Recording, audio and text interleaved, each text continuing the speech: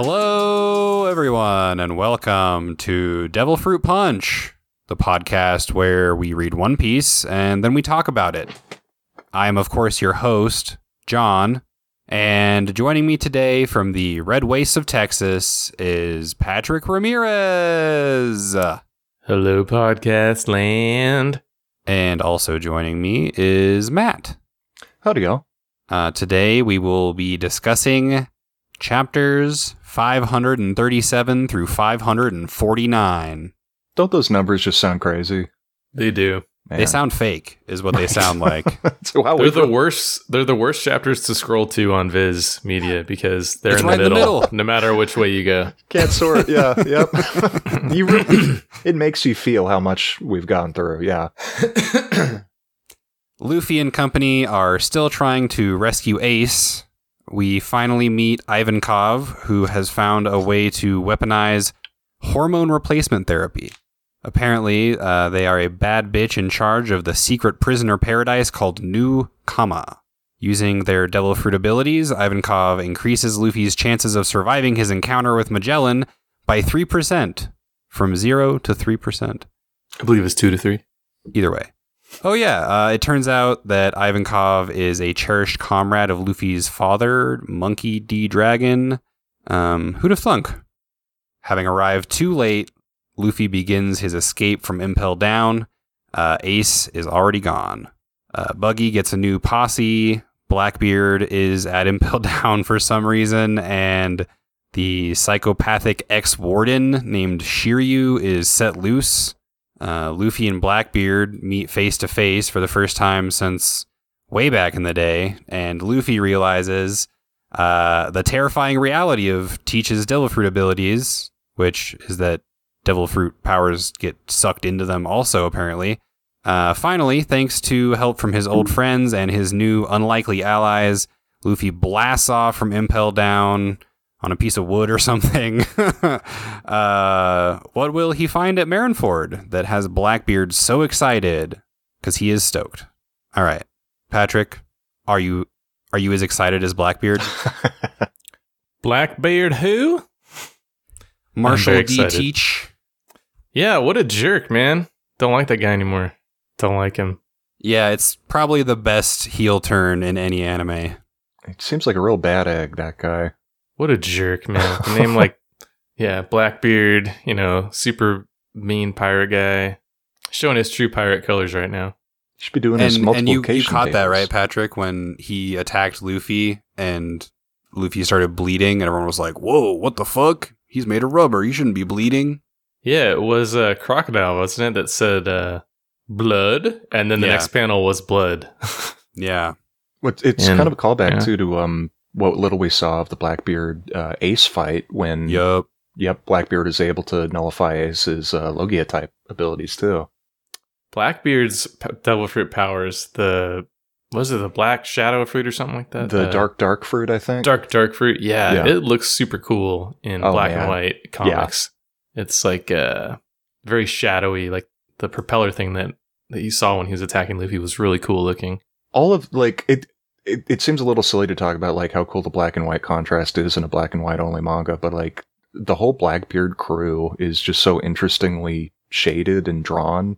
And I don't know, they stick out as much as, like, the Straw Hats do to me, of there just being something kind of strange and very different about them. And that is especially true of their newest member. This fucking... Wait, who's newest member? Shiryu of the Rain, the newest Blackbeard. Because that happens in this. They team up. Sorry, I thought you meant the Straw Hats, and I was like... Oh, no, I'm sorry. John's like, shut up! He's going to fit right in. He's going to be everyone's favorite, I'm sure. Yeah, the most Nazi-esque of the Nazi-esques. Saying, I've been waiting for a man like you to come along. Yeah. So I'm so glad you said that, Matt, because there was a half a second where I thought about how we had made the Auschwitz hell joke, which is already questionable and maybe pushing some boundaries. And I was like, what if for this episode, for the monologue, we did the opening monologue from Inglourious Basterds? And I decided against it, but I did think about it. Understand if you're going to think about it, this is probably the arc to think about it. Yeah. Listen, that's why I was thinking about it. The devil fruit powers were popping off in these chapters, dude. It was just like back and forth, like wax and sand and darkness and poison, just hormones, rubber, just flying everywhere. One of my favorite things in this arc, just in general, is like the absolute sense of like pandemonium. Oh, yeah. That happens when they're just charging back up to the prisoner, freeing everybody, and just like all hell is breaking loose. Like, it's just so kinetic and wild and fun. It's beautiful. And I love how long it took them to get down. And then when they go up, they're like, cut through the fucking ceiling. I don't know. No, I was laughing so hard after last episode because I'm like, oh, this is perfect because they're going to go all the way down and then they're going to go all the way up. And we're going to get an episode for each half. Yeah.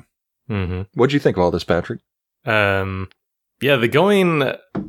was super surprising when they went down to level 6. Yeah. And it's like, well, you find out it's not actually level 6. It's the in-betweener level. And, or they've like made this little paradise on this hell island. New Kamaland, yeah. New Kamaland. Pretty cool to run into. And, all the characters there. I really thought that, this Bon Clay finds it first, right?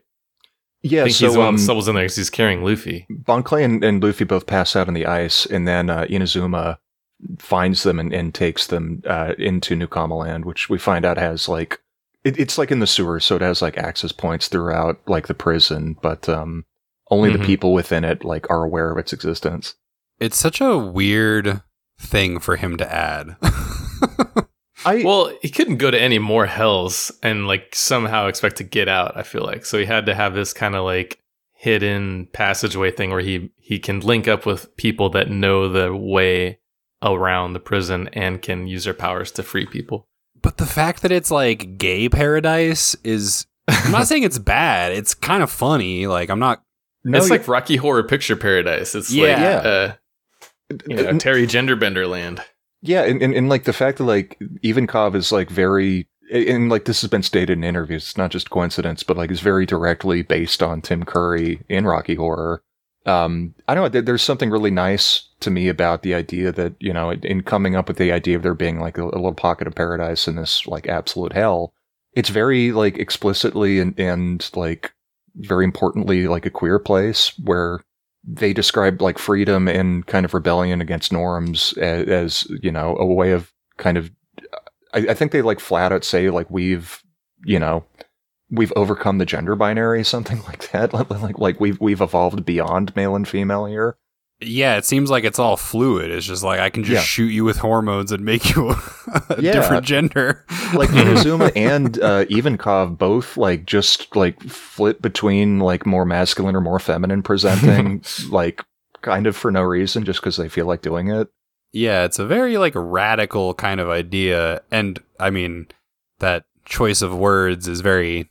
I mean, literally, Ivankov is like a revolutionary, you know. Working with Dragon, and specifically says like we can't, like this isn't our time. I mean, I guess eventually they do end up leaving, right? Well, that all flips because like at first, you know, Ivankov says like we can't leave yet because like it's not the right time yet. But then they find out that Luffy is Dragon's son, and Eva kind of infers, probably incorrectly, that if Ace is your brother, then that means Ace is also Dragon's son. Mm-hmm. So Dragon will absolutely be getting involved. So like we need to go right now. But yeah, I mean, I completely agree. I think it's such a really interesting, cool, and thoughtful touch that two of the most kind of gender bending, like, you know, just sort of, you know, transgressive in that way, very much living for themselves and being how they want to be characters, are like very important Revolutionary Army officers. It really kind of cuts to the hue of what kind of people the revolutionaries are versus what kind of people the government are. That, you know, like Shiryu being one of the worst examples, this government psycho who becomes a pirate because he just wants blood. Yeah, and also coming from the Japanese perspective, a place that is very attached to gender roles and heterosexuality. Yeah, we'll say. I mean, obviously, I live in America, so I can't like really cast stones. But it is. I just think it's a cool idea that like Ivankov was basically in this prison, just building an army and just kind of laying low and waiting for the opportune time to join Dragon in basically overthrowing the world government. Like, that's awesome. Yeah, like, Liffy gay has army great revolution. Come on. What was that, Patrick? I was going to say, Liffy has great timing, because if he had showed up at any other time before Ivankov had amassed any friends, he would have just found Ivankov be like, oh, hey, what's going on? Oh, yeah, no, I'm just here. I just found this cool spot. It's pretty sweet, right? Oh, busting out? Oh, no, we can't do that. Like, Can't there's do that, no yeah, way. no. And honestly, like, maybe, I think very much in contention for the coolest devil fruit ability in the whole thing is the Horm fruit. Yeah. Because, like, it really, pretty like, good. Once you start thinking about, like, you just freely manipulate, like, hormones, it really is crazy. I think, like, Ivankov says something like, I'm an engineer for, like, the interior of the human, like, existence. Yeah. It's you do so much with that. I don't know. It's pretty crazy. Yeah, it is, and it seems extremely powerful too. I love, like, one of the first things we see Iva do is shoot a dude and turn him into a lady. Yeah. And the way, like, it didn't seem like it was, like, necessarily a malicious thing to do. Like, it was a bit that they were doing, you know? They're like, everybody's laughing and they're like, oh, you really got me, you know? Yeah.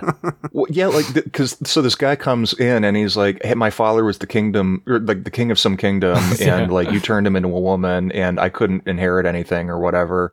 And he's like, stop whining. Your father wanted to be a woman. Yeah, deal with it. Live with it. Yeah. Okay, when that king turned into a woman and you see her, like, I was like, is that how it looked exactly like Nami to me? And I was like, no way, Nami was a king. So we're hitting on one of my favorite fan theories, which I think is probably true, is so Crocodile shows up and Eva's like, don't worry about Crocodile. I know his secret. We've had dealings before. I knew Crocodile when they were just starting out. Crocodile is trans. Exactly. Crocodile is a trans man is a very popular fan theory, and Ivankov helped him transition into his current physique and presentation. Dude, I could see a motherfucker Crocodile being trans out of like pettiness. He's like, I need to be like an ultimate bad guy, and for that I need to be a man. Like that internalized misogyny type shit where he's like, no one takes me seriously. Well, and like, he's such like a fashionable guy, and I know like so many trans people really have to grapple with the idea of, because, gender is a performance, right? Like if you want to present in a certain way, there are ways that you present, from your fashion to your attitude and everything. And I think that, like, in the same way that Crocodile is like kind of the Bond villain of the One Piece world, like he's a cool guy. Like he's really suave, he's really well dressed. He seems like a guy who's really thought about how to present his masculinity in a very deliberate way. And so to me, it totally makes sense. That he might have, transitioned with Ivankov's help, but, he doesn't want everyone to know that. He wants to pass. He doesn't want to be clocked. I think that's basically confirmed, to be honest. What else could it be? Yeah, that's what I'm saying. Yeah. Wow. And like, okay, we're going down like rabbit holes inside other rabbit holes at this point. Do you guys want to say anything else? Oh, Inazuma, non-binary icon, 100%. Literally doing the like split in half, like color contrast thing. Completely insane. I love that there are like now like 4 or 5 characters that just have cutting things as their devil fruit power, but they're all like different in interesting ways. And he's got maybe I don't even know what their pronouns should be, but like, the snip fruit is just bizarre. Cutting anything and treating it like paper. Yeah. Which is like interesting, right? Because they can't just cut it, or they can also, if they cut it, then fold it and shit like that. Yeah. Pretty cool. Those devil fruits that are kind of open to interpretation, I think, can be the scariest ones. And just speaking of devil fruits, like, there isn't a ton to say about it yet, but it's really interesting that we get the first mention of what will be an important turn later, which is a awakened devil fruit. Because just really, who had that? the jailer beasts are apparently all awakened zones. And the only thing they say about that here is that they can recover really quickly and they're just like more badass and scary than a typical zone is. And they just kind of move on from it. But that's it's wild. Like is it like they're always in like ultimate beast mode? I mean, all the time? Just to touch on it a little bit here, and this won't really become relevant until like hundreds of chapters later, but like devil fruits have like a final form that like you don't necessarily reach it, but like there is kind of like an upper limit of power that you can potentially achieve with it if you're like truly in tune with it and if you like truly master your devil fruit, and that's referred to as awakening. So it doesn't mean that, I mean, maybe they're just always transformed. I don't know. Like I don't remember if we get to know much more about these creatures, but it just means, I don't. Yeah, I don't know anything else about this either, Patrick. Except for like something I got spoiled on, but that's like totally don't you not dare even put that related evil to on me. this. Yeah, no, that's like a whole other thing. But for me, I feel like maybe an awakened Zoan user gets like a fourth transformation, like a fourth form or something. You know? Yeah, like. This is just a theory. Patronus. I've heard a theory that like the rumble balls that Chopper eats kind of like they're like shortcuts to an awakening. So like maybe he could hypothetically transform into like that giant monster just all on his own without taking the rumble balls. And that would be like what his awakening would be. It's just speculation, but yeah, that was kind of what I was thinking as well. That's interesting. Yeah. I wanted to bring up a bit that happened because I think it was in like the second page. Yeah, please. But the part where Bon Clay turns into Nami and like flirts with Hannibal.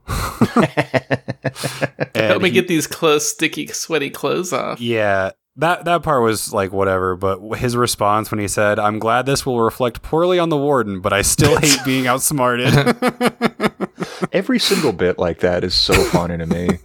Like, I know this is like the last episode we recorded, but like when he's like, "I would have just let you go to make the Warden look bad, but you tried to fight me anyway, so I had to." And it was kind of sweet how when Magellan saw Hannibal, he was like, "No, you were the only one worthy of succeeding after me." And it was like, oh, like they actually are like work friends. That's kind of cute. Yeah, and like Hannibal is like, or Hannibal is doing like a sincere effort to resist Luffy and stop him. Like you find he really believes like the people here should not be out there. Like it really is important that like normal people get to live normal lives, and that's ultimately what we're doing here. So I don't know. It was kind of nice seeing like, oh, you actually believe in what you're doing. You're not just some psycho career guy. Mm-hmm. Yeah, for sure. Patrick, tell me something.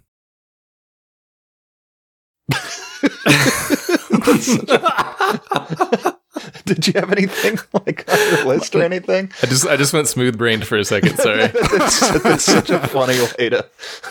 I'm gonna make a note to not take out that silence with the automatic silence truncation. That was incredible. That was really funny. I'm trying to skip around in my head and think about what we haven't talked about yet. And when we were talking about the devil fruit powers, I was thinking that one of the coolest powers that we see is not a devil fruit user. It's Jinbei. His fishman power, and you find out he's like one of the, or he was one of the 7 warlords, and he for a second when they were talking about getting in the ocean, I was like, how are they going to get in the water? And I was like, oh yeah, he's a fucking fishman. Like he's not a devil fruit user. He's like the king. He's like the first son of the seas. I think is what they call him. The first son of the sea. Yeah. And I was like, and then maybe just think of Avatar: Way of the Water. He's like one of the like ultimate, water Navis. Jinbei is so fucking sick, dude. He's so also, cool. I don't think you'll be spoiled by this. Maybe Matt can double check me, but there's some sick ass fan art of Jinbei. Especially like people will do him in the style of like warrior tribes from like different island peoples. But his Fishman Karate, they really are selling it pretty hard. I mean, Oda specifically is selling it pretty hard, like immediately. It's anytime you have a guy without a devil fruit who's holding his own with devil fruit users, it's kind of impressive, especially for him to be a warlord. I mean, yeah, we talked about Crocodile, but he was kicking some ass in these chapters. And just the fact that like Luffy is running down the hallway with 2 warlords and just a posse of people who, at least some of them are like pretty strong. we see a lot of the Baroque Works people. Yes. A lot of them back, yeah. And also, I'm just assuming that they've all been doing the prison workout regimen. Like Buggy and everybody have just been like doing hella push-ups and sit-ups. I don't know. I'm thinking Buggy just is not eating anymore because he's really not that strong. They're all looking good except for the people who are starving. Those guys were not looking too great. But did you guys like when Luffy got like the mech arms from Mr. 3? Yes. No, I had the flips back and forth so many times. Like, what the? Like, did I miss something? And then they explained. Yeah, no, it's again like a weapon, like an attack combo thing, but here it's like former villains, just all these wild combinations that we never thought of or saw before. That it makes sense. Like you need a way to punch the guy who, if you touch him, you will just fucking die. Yeah, I love Jinbei. Jinbei to me is like, what if Aquaman was like gigantic and like a great martial artist at the same time? And when the premise of the world is like you're on Waterworld. And most of the strongest people, like, cannot be in water at all. And his whole deal is, like, I can't be beat, like, in the water. It's just really neat. And the fact that, like, he is of all the warlords, the only one who's, like, unambiguously, like, a good person. Yeah. Is really neat. And he's tight with Whitebeard.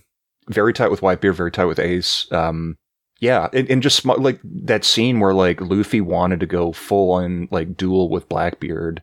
And, like, Jinbei was strong enough to fully restrain him and just grab and say, you cannot do this right now. You got to keep your eye on the ball.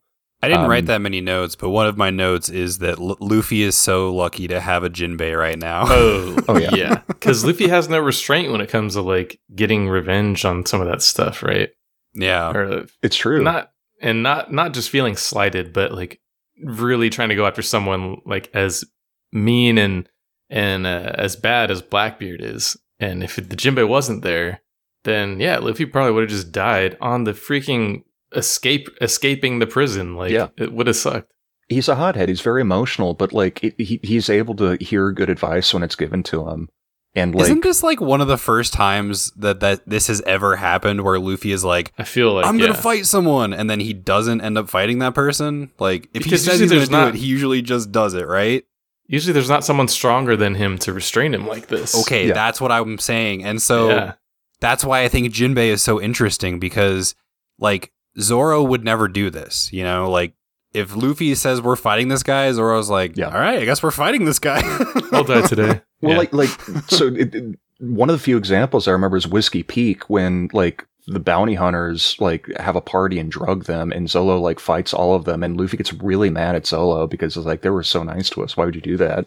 Or another one of like, you know, hey, we have to repair the Merry-Go, and then they do manage to convince him like, your ship's like dead on the water, like it's not going to happen.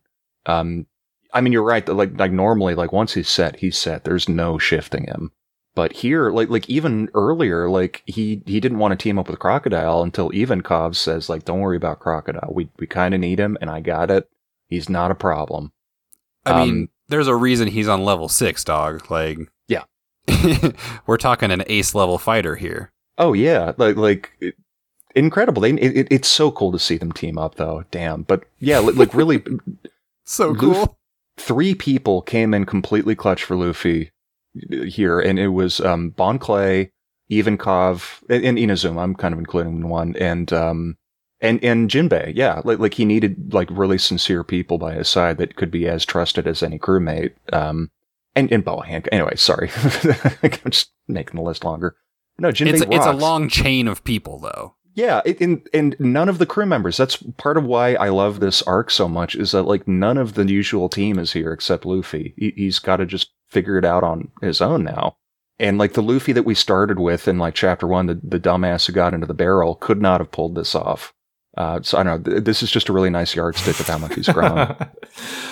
This is something that I guess I'm spoiled on this because I know it's going to happen eventually. I just don't know when it's going to happen. But okay, yeah, shoot. There's, and then spoiled because on Viz Media, or Viz Online, whatever, when I'm reading this, the picture of One Piece that they use as a logo shows I know what you're talking Luffy about. With the X tattoo on his chest. Or not tattoo, but like it's like a scar kind of thing. Yeah, yeah. And I'm like, I wonder when that's going to happen. And so then when he was, when in what's the Dr. Frankenfurter character? Emporia Ivankov.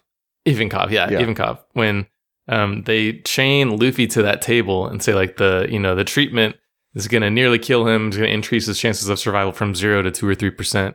And it had the X in chains like across his body, and then his arms and legs were chained to that slab. That's interesting. And I was like, I wonder if he's going to get like some kind of lightning struck him and it's going to like somehow scar him. Yeah. And then when he got out and he was just kind of like dusty and bruised, and I was like, okay, guess that happens later. Maybe it's foreshadowing.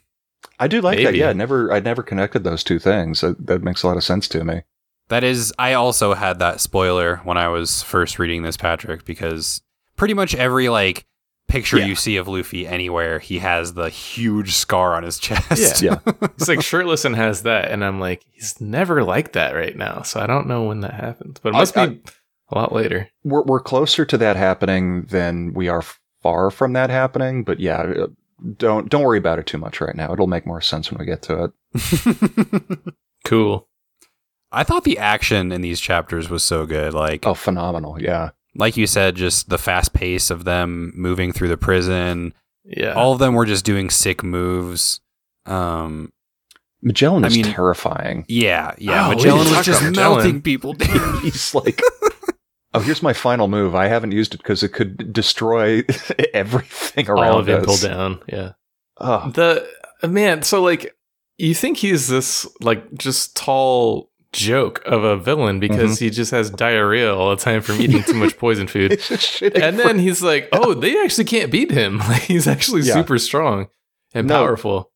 Like it's kind of a fool's game to try to do like a definitive objective like power ranking of who's actually the strongest and scariest in One Piece, because it always just matters like what's coolest for the plot in the given moment. But like, there's a real case to be made for Magellan being like one of the scariest people in the world. Like, there just isn't really a counter to that. You're kind of fucked if he gets you. Yeah. And I think Blackbeard is also, honestly. Yes. The way that he fucked up Ace was not. And the thing that pisses me off about Blackbeard's power is that it doesn't seem like he really is mastering it that much. He seems to very clumsily use his power and not be that skilled of a fighter at all, you know? He just has like an OP power. I like that about him though, to be honest, because like he's a really big guy, and like they really kind of emphasize like he's got like a huge belly, but like he's a brain guy. Like he's not a physical. He's got a very physical looking design, but he's a very kind of crafty intellectual character type, and like we don't know what he's doing right now because like everything he's been doing up until now has been like clearly he's been jockeying to become a warlord. And he becomes a warlord with no bounty at all, which everybody comments on as like, that's bizarre. That doesn't really happen. And now he's throwing all of that away to do whatever it is he's currently doing. And so why did he go to Impel Down, I guess, like is the question, right? Yep, it is. Because he's there for a specific reason. And he wouldn't just do that for no reason. He wouldn't just do that. I happen to remember what the reason is. I think we find out pretty soon, but all he says is like, what are you doing? Why are you doing any of this? And he's like, ha ha ha, everything I've planned has been going perfectly. Including this. Yeah. He's making big moves, man. It's really interesting to see. And he's planning something at Marineford, which is where they're taking Ace. It's where Luffy's going.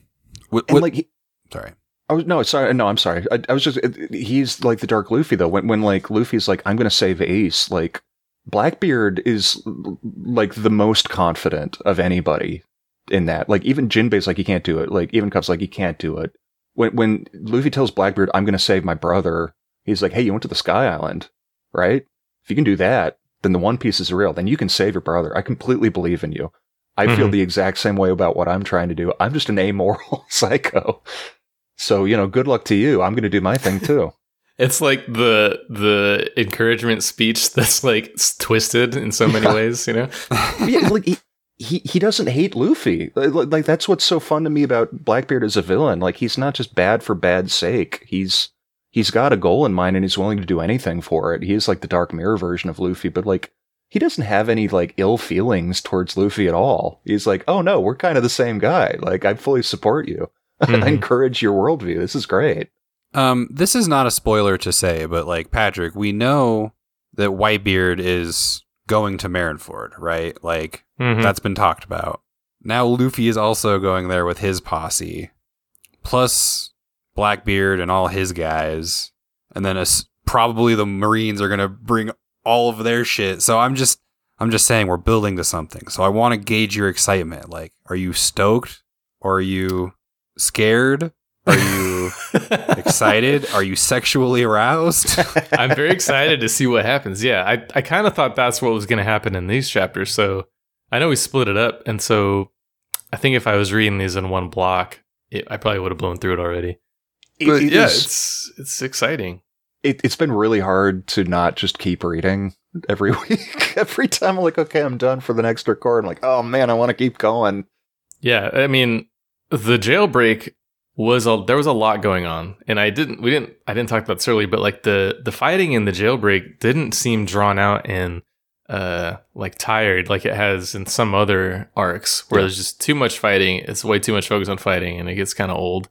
But this was like you get a lot of snippets. It's very rapid fire because there's different people fighting on all the floors. So it just moves along very fast. And then I like the vision or the images of like them being on the boat going through the big gates into the tub thing where they can travel really fast between the three like world government sites or the Navy sites, I guess, Impel Down and Enies Lobby and the Marineford. Yeah. So yeah, I'd have no idea what to expect. I know it's going to be big, but I kind of am just like, I don't know what's going to happen. Oh, I'm excited, man. It's about to pop off in a big way, man. Yeah. Like I remember the big picture, obviously, because it's kind of a pivotal event, but like, I don't remember any of the details of anything, to be honest. It was so long ago for me that I'm like, I can only tell you like two things that happened. So like my memory is that like Impel Down and then Marineford after was like, I remember feeling that was like my second favorite thing after like Water 7 and Enies Lobby. But you're right, like the specifics on what happens in Marineford, I don't remember very well because it's just nothing but the most prime cuts. I mean, it is just solid, just crazy. Like everything is popping off, just total climax all the time. So, as for right now, though, I think we should talk a little bit about Buggy and a little bit about Bon Clay, personally. Little bit. Would you guys mind if we took a quick break real quick? No, not at all. That'd be great. We'll go ahead and take a quick break.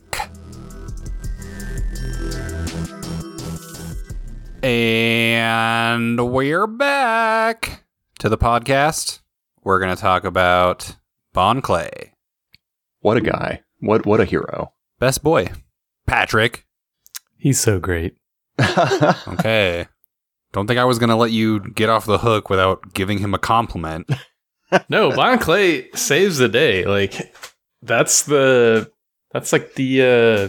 really, I don't know, not a cliffhanger, but that's what this whole jailbreak hinges on. You got to leave a man behind to open the gate that you're going to sail through. Yep. And when you find out it's Bon Clay, which it's always interesting to me when you figure out like who's left behind, and it's like obvious because they have not seen them for a while, like on the jailbreak ship totally. Part.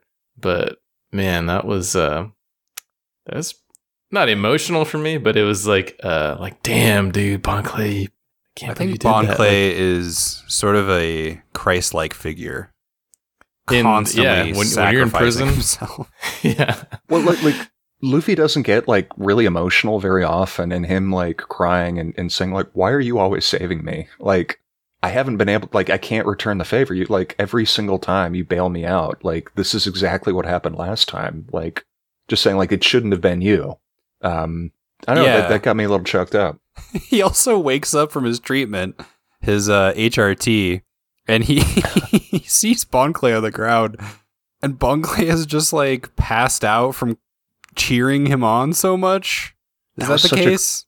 Yeah, so like his throat started bleeding because he was like encouraging Luffy so much. Yeah, like he didn't know what to do. He just wanted to help Luffy somehow, and he just started cheering him on, and it moved everyone to cheer him on also, and like I don't know. I feel like there's a real sense. Everyone remarks on like, oh wow, you were covered in 1 day instead of 3 or whatever. And I think part of that is because Luffy is like the hero of the story and he's like exceptional. But I think part of that is also that like they were sending him their love, you know, and support. The good vibes. Yeah. But and I don't Luffy know. Like, also does the like forehead on the ground bow to him afterwards, which in Japan, that's like the equivalent of just saying, I'm your dirty little butt slut. Use me daddy. That is as much of a bow as you get. Yeah. Forehead on the ground is a 100% bow. Yeah, I don't know, man. Like it was really cool seeing Bon Clay in like New Kama Land of like, oh, this is everything I've ever dreamed of. Like Eva is, you know, everything I ever dreamed that like they would be. I don't know. It's what a great character. How to take a guy with a design like that, with this insane like pantaloons and these like swan shoes, and just this like weirdo among weirdos, and take a weird direction with him in Alabasta and then bring him back like this. Like, a lot of people are very vocally insistent that like we've got to go back to Impel Down to make sure that Bon Clay gets out or something. Because saying we don't go back ever? There's a lot of things that are still up. Oh my God, man, we can't leave him there. I don't know. We gotta get our man out. We gotta get him out. It's being tortured endlessly. God, but yeah, like the little poem at the end, like it's so emotional and interesting, and One Piece is so good because it just catches you off guard all the time. Like you just never see where this thing is gonna get you from next. Man, I'm excited to meet all the Whitebeard pirates. I don't even remember most of them. Oh God, Marco. We're getting ahead of ourselves again. I can't wait for Marco to land again, though. Wow, and yeah, that emotional weight is definitely there for sure.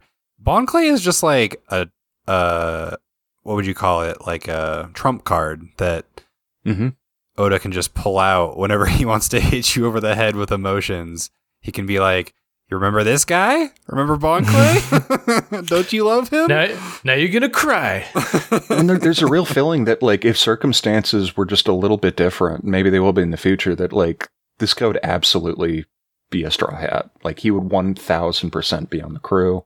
No question about it. Like, he's got that, like, go to the mat loyalty, the way that any of them do. Hell yeah. What about Buggy? We got to talk about Buggy. Patrick, do you have any Buggy thoughts? Buggy. So the reason I said earlier is that like Buggy's not as strong as the other guys is because he's not.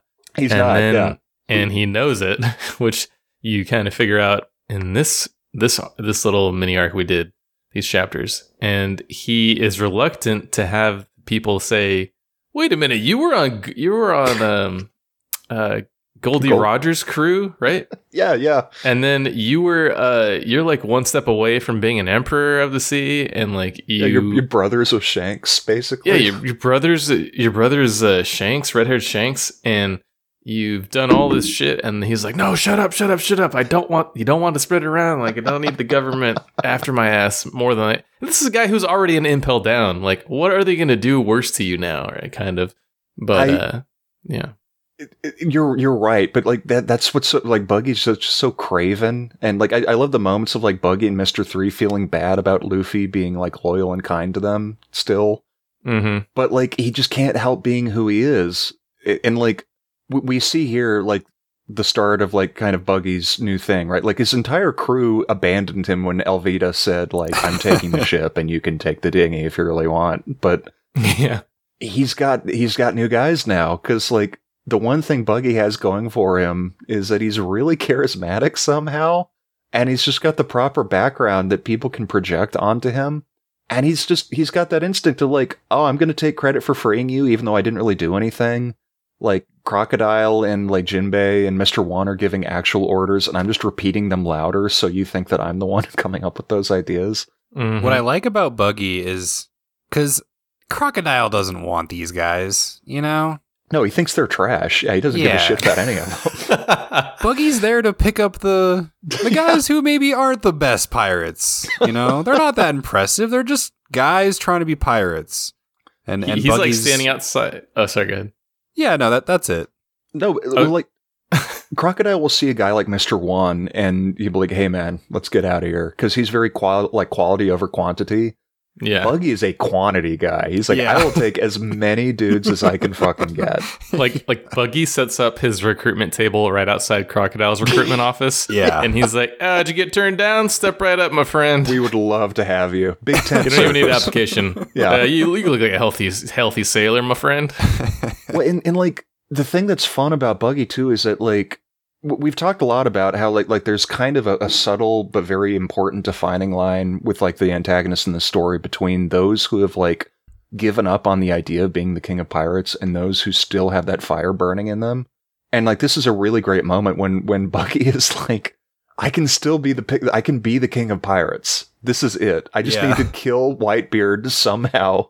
But like it could all work out for me. And like, not to get too ahead of ourselves, but like this really does set in like the new pattern for Buggy about being a guy who just constantly somehow fails upwards over and over again. Y'all thought Buggy was gone, but Buggy been here the whole time. I'm glad he's back now. Buggy is so important. I think Oda's on the record of saying that Buggy is like one of, if not his favorite character to like just do because he just thinks he's hilarious. Yeah, here we are, man. This is the new Buggy. Yeah, this is the prime Buggy era. He really got his glow up. Yeah. He got his moment. Escaping from jail, though. When, like, he literally convinces, like, over 200 prisoners of, like, it's actually cool that we're going to the world like, the Navy headquarters. That's where we're supposed to be. It's great. Don't worry about it. Wow. God. Okay, last call. Yeah. Anything else? Pat. Pretty much covered everything I had. Good. Matt?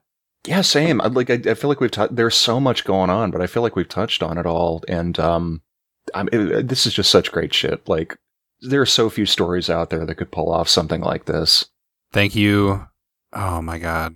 Thank you. I was about to say the nerdiest shit. I was gonna say thank you to Ichiro Oda's parents for raising such a beautiful boy. Oda, thank you for all of this. Thank you for giving the world this I was gonna thank his parents for giving birth to him, but in reality, thank you personally, Mr. Oda. Yeah. So we will now do our rating and review part of the podcast. As always, we begin with Patrick. What did you think, and what grade will you give this? On a scale of F to S. You kind of broke up there at the end. I'm not sure what the scale is, but I'm assuming you say how many berry kingdoms this one gets. This was a banger of was it like 13 chapters, I think? It's not very long. Shockingly few, yeah. Yeah, a lot going on, 13 chapters. I gotta give it 7 out of 7 berry kingdoms. It was just a banger, man. The jailbreak actually happens, and they're out of the frying pan and into the fire. So I can't wait to see what happens.